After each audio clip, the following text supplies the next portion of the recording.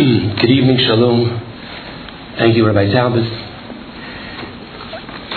I probably didn't realize what I was getting myself into when I said yes to Rabbi Judah Diamond several months ago. One of those things you put out of your mind, and when I was reminded, oh no. But let me just tell you, the first thing that comes to my mind on this topic is little Chani comes to her mommy and says, "Mommy, where do I come from?" So mommy turns red, mommy turns white and says, "Okay, this is it. I know what I'm supposed to do."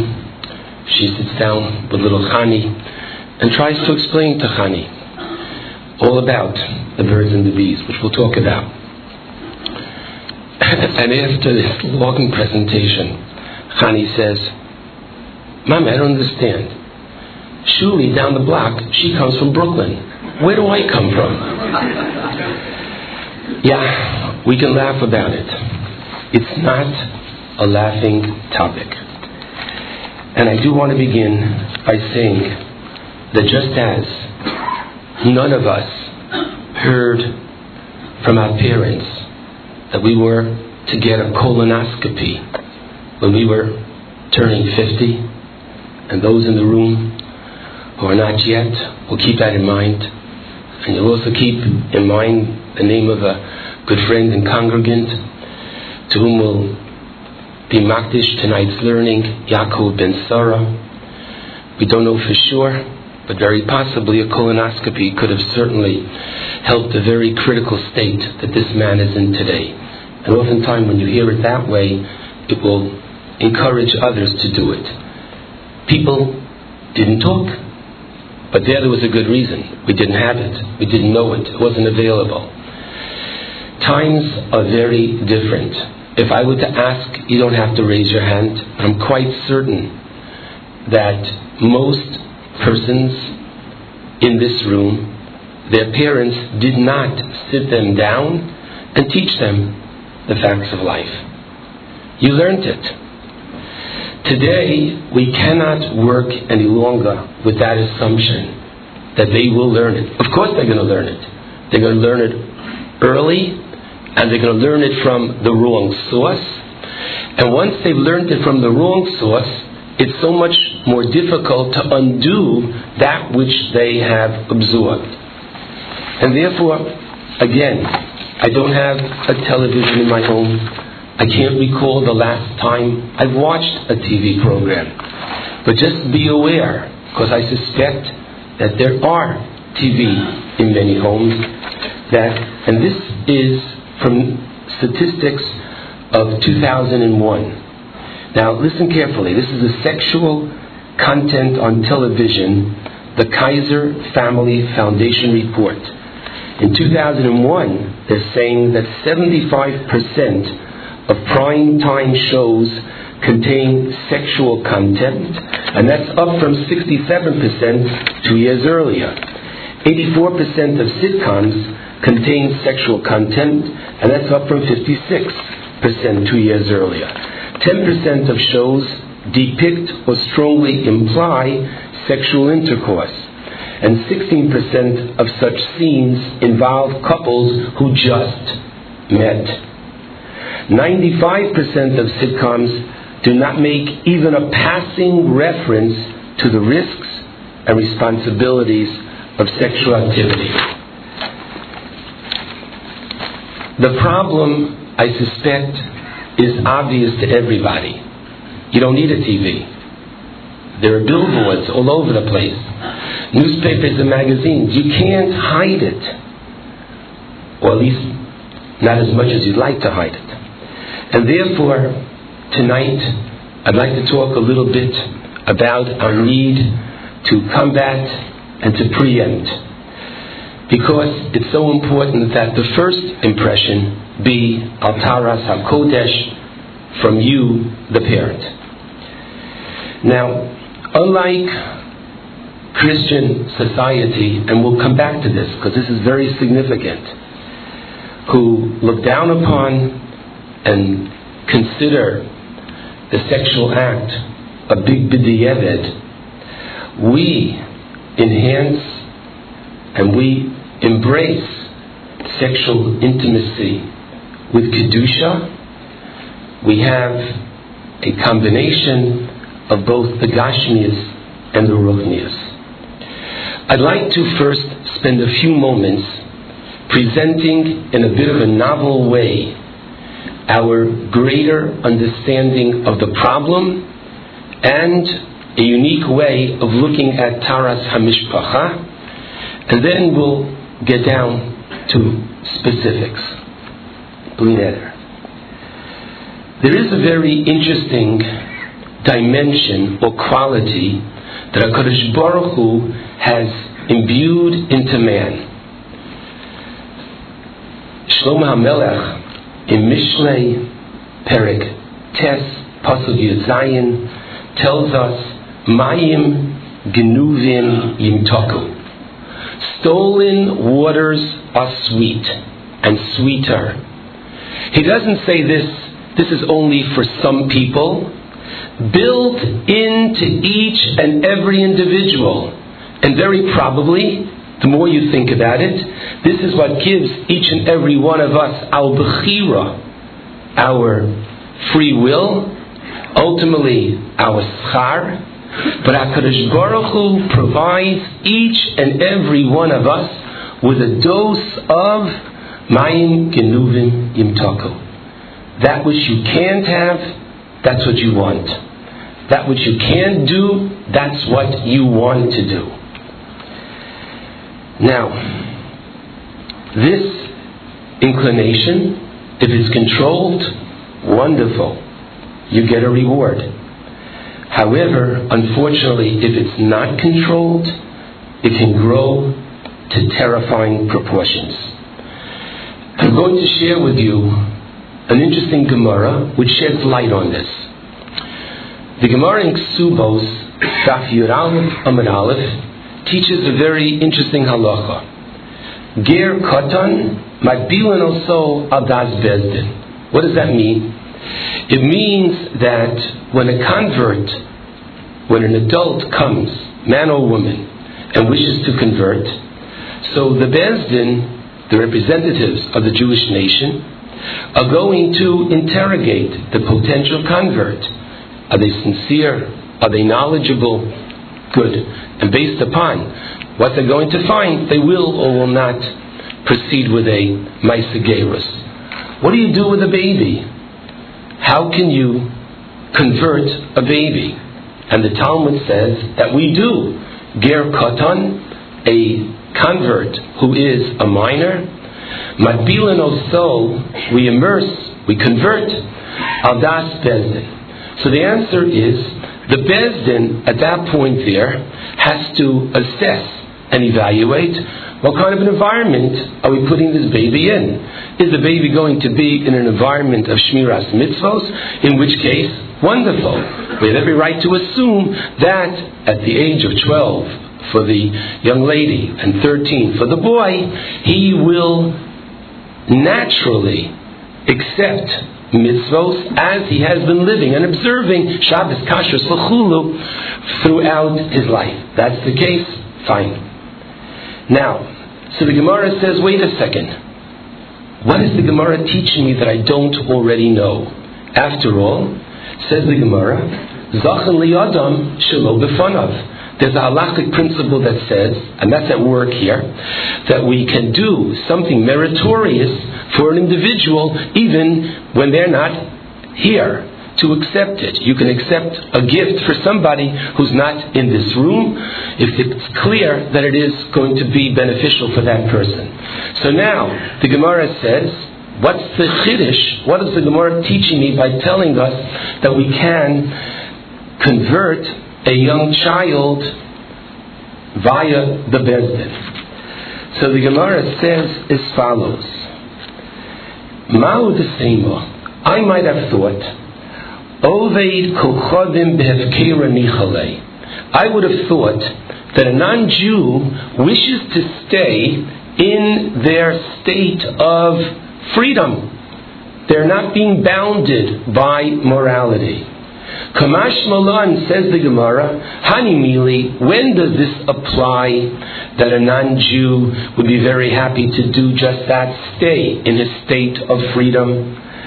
This is by a gadol, an adult, the to'am tam de'isura, because he or she has already tasted that sweet, prohibited taste.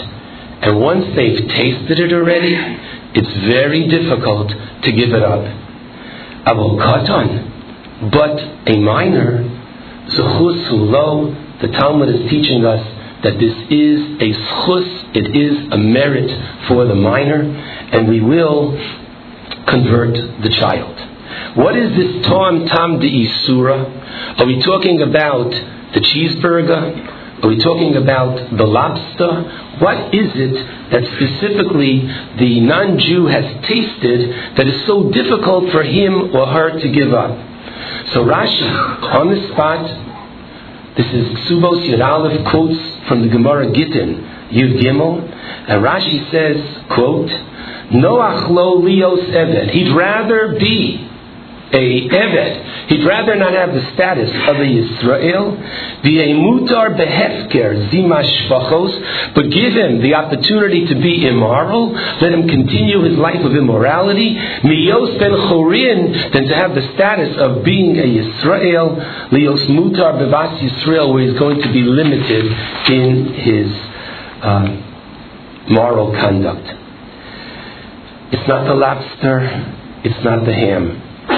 But there is a to'am tam de'isura. And this tam de'isura is an appetite, it's an insatiable hunger for anything as long as it is forbidden. Now this is an incredibly delicate but important point. Let's go back to what Shlomo Melech taught us. Mayim gnuvim. If it's asur, if I can't have it, I want it. And therefore, a person who possesses this tamod de'isura, he wants it specifically because it is forbidden to him.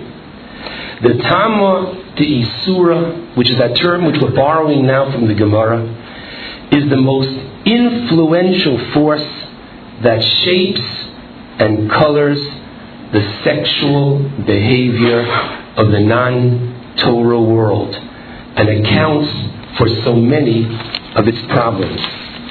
I'm going to recommend an excellent work entitled Marital Intimacy by Rabbi Avraham Friedman, and I quote from his book, and he writes as follows. The Tam D'Isura is, as I said, the most influential force that shapes and colors the sexual behavior of the non-Torah world. The Tam D'Isura comes in several tragic flavors, among them extramarital affairs, incest, bestiality, child molestation, and each flavor provides for the violation of some fundamental moral precept. Of course, each person has his or own taste preference, but the common denominator is that the forbiddenness of each activity invests it to the moral taste buds of someone who possesses this tamod de'isura. And unfortunately today, who doesn't? It invests it with glamour, allure, fascination, excitement, sensuality, sophistication, all of the above, and now, ouch, the most neglected of all the flavors, the least glamorous of all, and if you wish, we'll call it the vanilla of the bunch. What is that?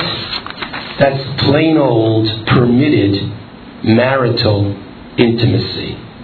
Because after all, where is the forbidden flavor in it to the rest of the world? The world invests intimacy with one spouse with special little glamour, little allure, fascination, excitement, sensuality, or sophistication.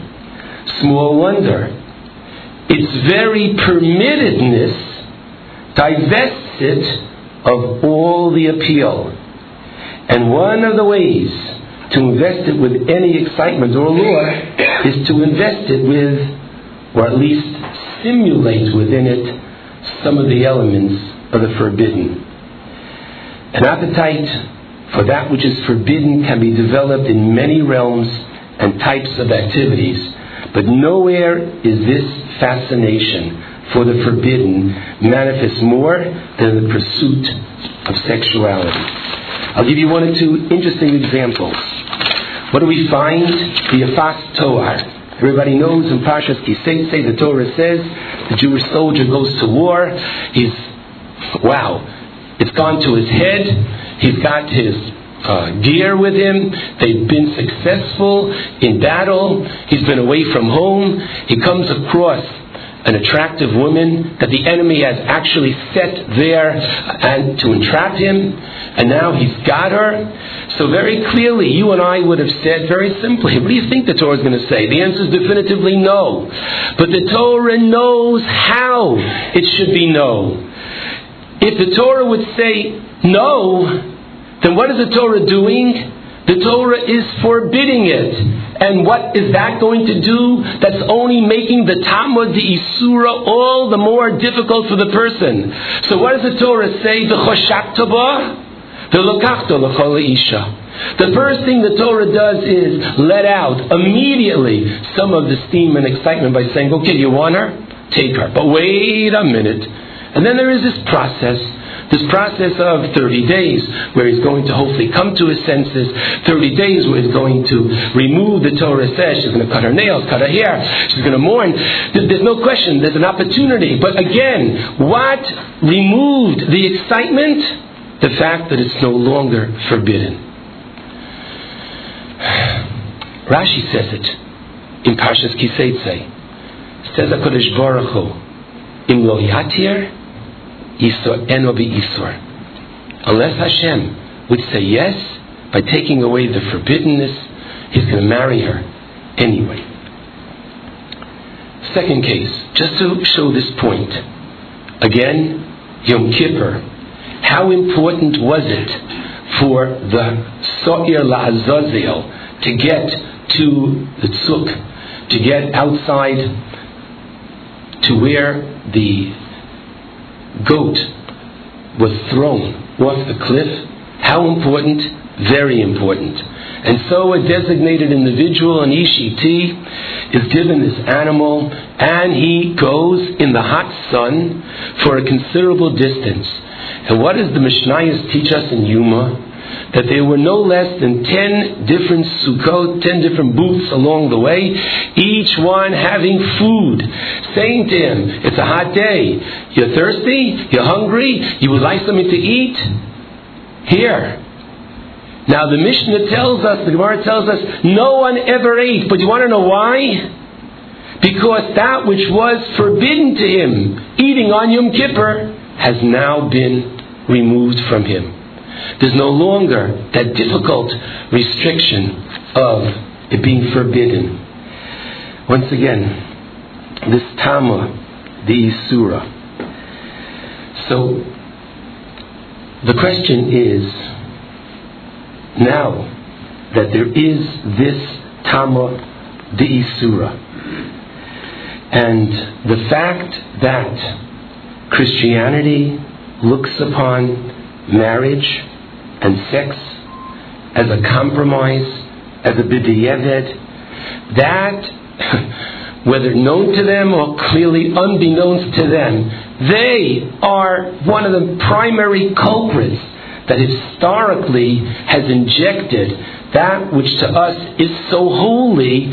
It's given it this entire aura within the secular community at large of it being something which is dirty, something which is, because it is unfortunately couched in that Tamod the Isura of it being prohibited. Note the contrast, and our kids have to hear this contrast. If we can use the term holiest man, meaning the Kohen Gadol, who enters the Kodesh HaKadoshim just once a year. A fascinating job description, this point of trivia your kids have to know. The Kohen Gadol had to be married. And I believe Rav Shechter will tell you, had to have children as well. But certainly had to be a married man. Part of the job description.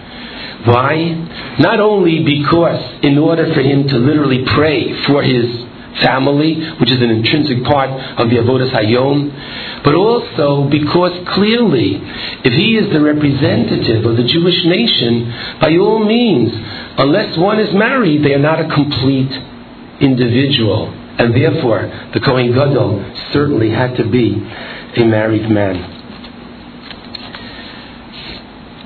You've seen it coming. Now, take a look at the godless of Taras HaMishpacha.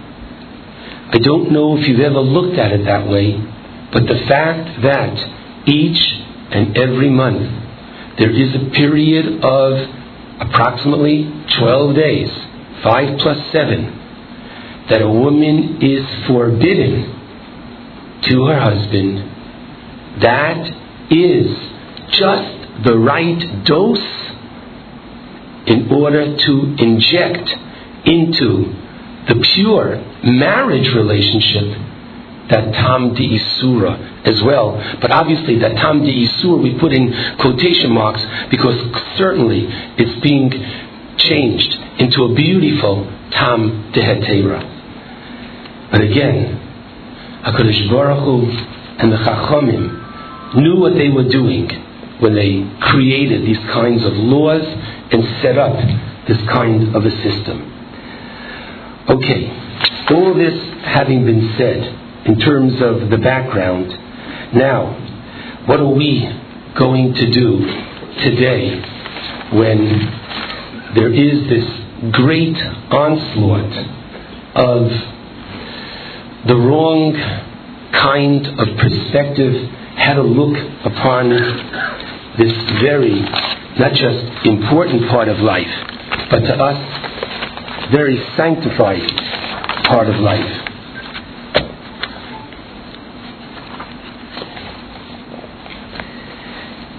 It's so important that we realize that the Jewish attitude towards sexuality is remarkably free of guilt or shame. In the Torah philosophy, sex should inspire about as much guilt or shame as the eating of matzah should, and that is none whatsoever. Both are mitzvos of Hashem, both to be performed with the same joy, gratitude, loyalty to HaKadosh Baruch Hu. Upon hearing the Torah's laws surrounding sexuality, don't mistake moderation for guilt, nor modesty for shame. The Torah requires moderation and modesty in one's sexual behavior, but never guilt or shame. And this is a very important foundation that we need to remind ourselves. And these are only some of the things that we have to start communicating to and with our children. Now, the first thing that I think we have to begin talking about this evening, as the topic is talking to our kids about the birds and the bees, is that we have an obligation to talk.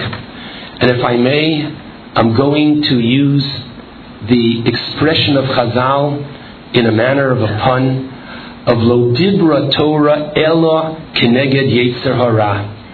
The Torah speaks against the Yetzer Hara. The very talking about it will, to our teenagers who don't have any other outlet, let them talk about it. And it's so important that you talk about it with them, that they see that this is something that you are very comfortable with, that they see that these feelings that they have with themselves are normal, natural, that you can say to them, look here, the fire that's burning within you, good. That's a gift from Hashem. Take it, preserve it, hold it for that very special opportunity called marriage. Don't, God forbid, be machalel it, which means to deprive it of its sanctity, of its beauty, by wasting it now when you'll have that opportunity to invest it with sanctity into the future. Let's be very honest. What I've said in the last 60 seconds is so basic, but it's not that the yeshiva curriculums are so busy, which they are, with everything else. Very often, to say it as explicitly, not in a kala class, and there aren't kala classes yet in our high schools, it's something which all too often is just not being communicated. And I'm not criticizing the schools in any which way. Interestingly, I asked some of the principals of the yeshivos around here, tell me, does the school teach the chapter of Yehuda and Tamar? I know when I was a kid, they skipped it. Whether I ran to it the very next day, or I realized a year or two later, whenever it was skipped in my day. Is it being taught today? Now, one of the principals told me no, and it's very important. It's taught in the 4th grade, Parshas Vayeshev, in most yeshiva ktanas around us. So when I asked him why, he said, and let's do this together. Because in the 4th grade, boys and girls are approximately 9.5, maybe 10 years old. Now, it doesn't mean that at 9.5 today, maybe in yesteryear, maybe we at 9.5 were rather innocent. But today, it's not the case. It's not the case by virtue of the fact of what they're watching and what they're seeing in videos, etc. They ride the school bus, the older kids on the bus. You'll forgive me, they're not always reviewing their Rashi on the bus. They get an education plus. So it's important that. Now, one of the principals told me, look here, I have a 21-year-old, very capable girl from Lakewood, teaching 20 girls in the classroom. She's not yet married. She's not the one, and he's right. And even within the classroom, some girls are more socially mature, some are less. It's very difficult for the teacher. But I'm saying it's at that point where it behooves the parent, that the parent has to sit down with the child, and the parent has to have a talk. Now let me tell you something. How does the talk take place? I want to make sure that I don't miss this. So I'm skipping on my notes. I'll come back to some other very important points. I think the most important thing is that a child sees that a parent is willing and ready and able to have a dialogue with the child. More important than the content is the dialogue, because the child should see that this is such a natural part of life that they can talk to their parents about, and you want them to talk to you about it. But very often they're not going to be the one to first bring it up. So unless you take the initiative, ouch, they're going to get it elsewhere. And you don't want them to get it elsewhere. You want them to hear it in such a beautiful way. So therefore, it's important that you should do it. I'll tell you something else. How should you do it? Do it through a pasuk chumash. Sit down with them and take out from the beginning of Bereshis, Perek Daled, V'ho Adam Yoda Eschava Ishto. What does that mean? Sit down and explain it to them. Literally, it's okay if at 10 years old you can be explicit about body parts. It's let them hear it from you. And let them hear it from you that this is in an environment of Kedusha, that there is marriage, and this is Baruch Hashem, how procreation comes about, and this is a mitzvah, and this is something very special, and this is what God gives us the opportunity to be God-like. Okay, again, but you've got to take the initiative. Now, I'm not saying every child, you wait until he's 9.25. No, 9.5. Be'erech, etc. But the initiative has to come from the parent. And it's important. Now let me tell you something.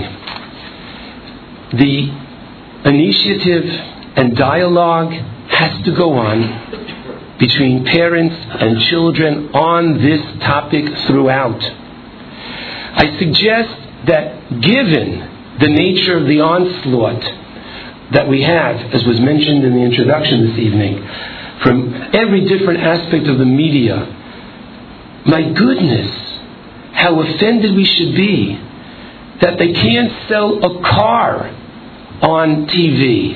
They can't sell a beer on TV. Most everything is sold by having, and I apologize to the women that are here, but by having a woman as part of the commercial, and never a poor woman that she couldn't afford a whole dress. But it's nothing to laugh at.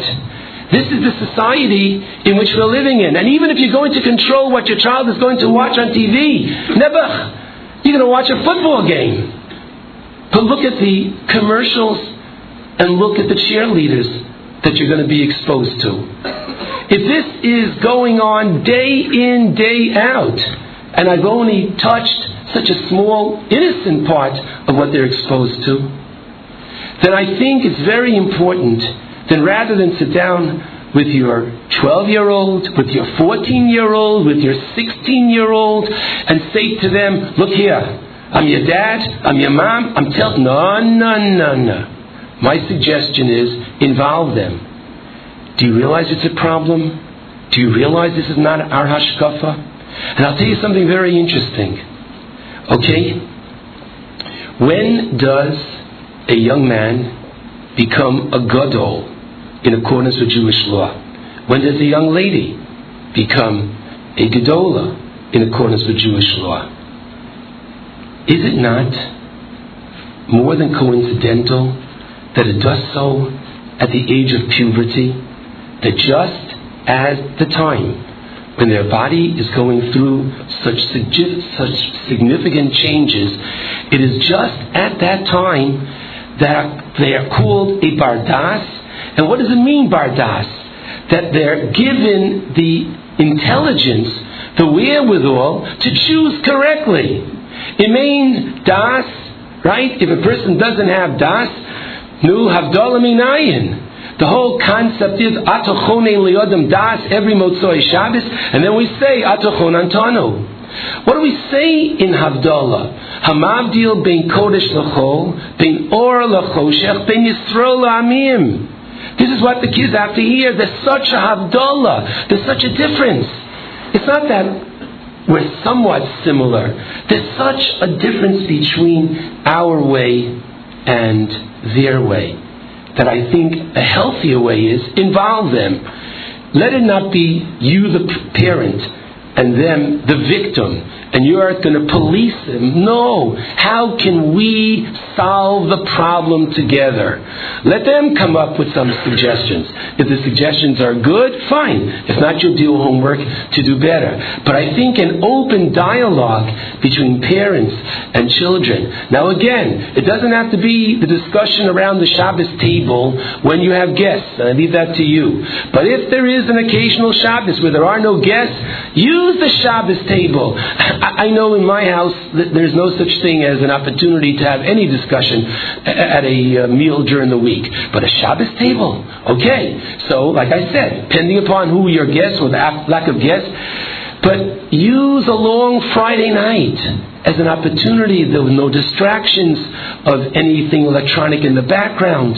The telephone is not ringing. Use this for a genuine heart-to-heart discussion to let the children realize, wow, Asher Baruch Rabbeinu, how special we are. But they have to hear it, because once again, your parents didn't have to necessarily share it with us, because we were not subjected, or certainly myself, was not subjected to this kind of an onslaught of people just dressed very differently. And it wasn't that long ago. Now, I'm not going to go down a very difficult road, and that is the road of, well, maybe the best kind of a solution is a complete form not only of abstinence in terms of the kind of behavior we want our children to live by, but even in terms of complete separation. Now I'll give you what was told to me, purported to be the following discussion between the head of Bnei Akiva, I believe it was Rabbi Druckman, and the late Lubavitcher Rebbe, Zichrona Livracha, who questioned Reb Druckman on the procedure or the policy of Bnei Akiva, where boys and girls in a controlled environment, much like certainly the NCSY that we've had in our Beis HaKnesses over the years, and Bnei Akiva today, that in a controlled environment, boys and girls will take walks together, but that there'll be this interaction on the teenage level, boys and girls. So Rav Druckman said to the Rebbe, well, once again, given the society with which we're living in, and given that they have so much coming to them from the street, it's better that it should be in a kosher way. The Rebbe didn't agree. And of course Rav Druckman said, after all, when the time will come that they are chasanim and kalos, they'll be able to simply talk to one another with a great deal more ease than perhaps the other way. And the Rebbe said that perhaps the nervousness and awkwardness that comes with that kind of an upbringing is indeed part of the beauty of it. I'm not asking you to choose. I know that I'm talking to, and I don't like labels, but truly within the modern Orthodox community, where that's not, for the most part, the manner in which we have chosen to raise our children, we owe it to them to have as supervised an environment as possible. And I cannot reiterate this enough, how important it is to know where they're going, with whom they're going, and who's going to be there to supervise.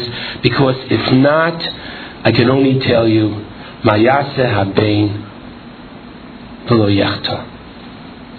When we put stumbling blocks before our kids, we have no one to blame but ourselves.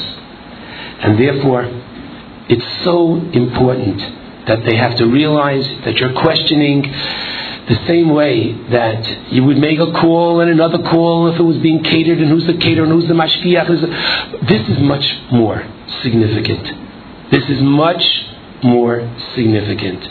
Who, what, when, where, why? These are the constant questions. And I have to say this. Depending upon your lifestyle, this is the way your child is going to react to your questioning and to your supervising. I said before, Lo dibra Torah ela keneged yetzer hara. The manner that we can diffuse some of this tamod de'isura with our kids is by talking about it. Now, there's talking and there's talking. One way of talking about it is, as I have been saying, initiate it. The first time it's going to be hard, the second time a little bit less hard, but we have to learn how to do it. And each person will find a different lashon. And you're going to see how much your children are going to welcome this discussion. That's one form of speaking to our kids. But there is another form of speaking to our kids as well.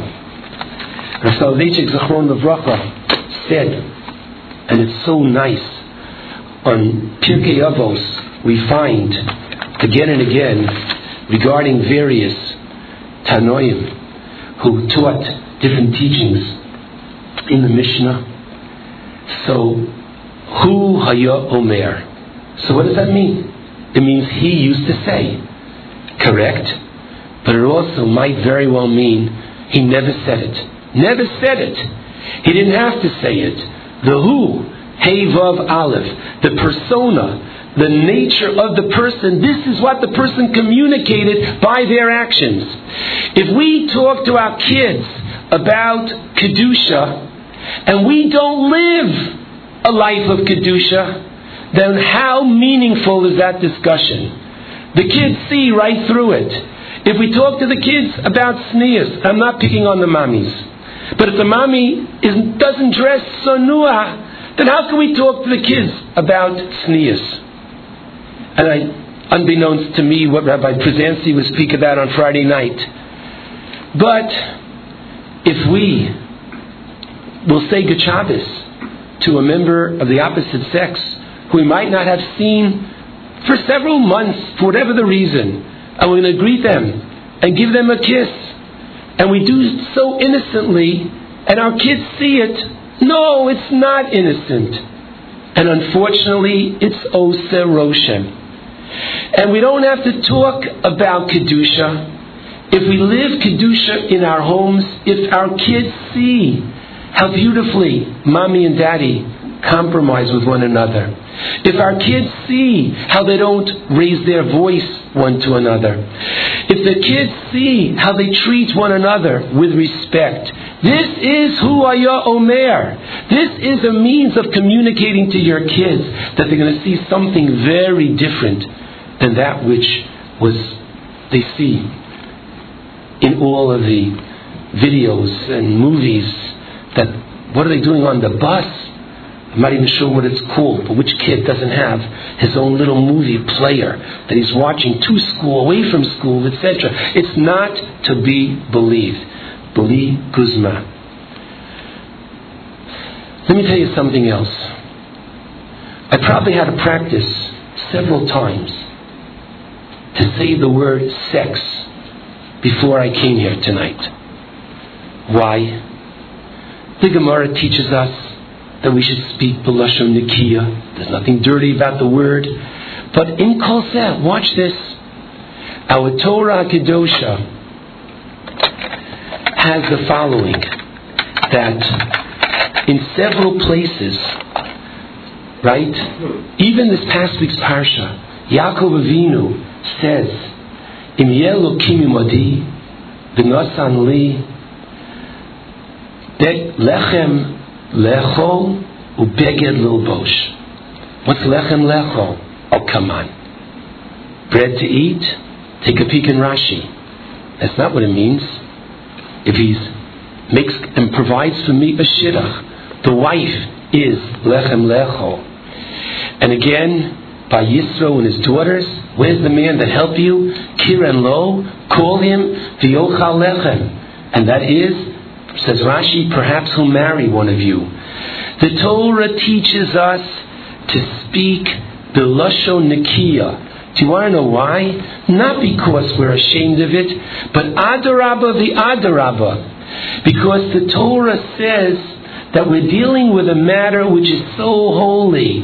It doesn't only reflect the outer part of the person. We're talking about connecting with somebody else, and we're talking about literally the pnimios, the very inner core of the individual. It's something which is nothing less than kadosh. And we're proud of the Sefer Torah. There are two coverings. There's the paroches, there are closed doors, and on the Torah itself is the mantle. Again, that which is kadosh is covered. And that's the reason why we dress sanua as well. These are things that our children have to hear. And these are things that they have to be especially proud of. And I'll tell you, it can go either way. And we have it in this week's parsha. Amazing. What a delicious medrash in this week's parsha. In the chapter of Shechem, who takes Dinah. So the pasuk says, Vaidaber Chamor, the father of Shechem, Itom Lemor, and on this pasuk says Reish Lakish, Begimel Lashonos Shel Chiba, Chibei HaKadosh Baruch Hu Es Yisrael. There are three expressions of affection that God has chosen to use in a description of His relationship with Klal Yisrael. B'dvika, b'chashika, and chafitza.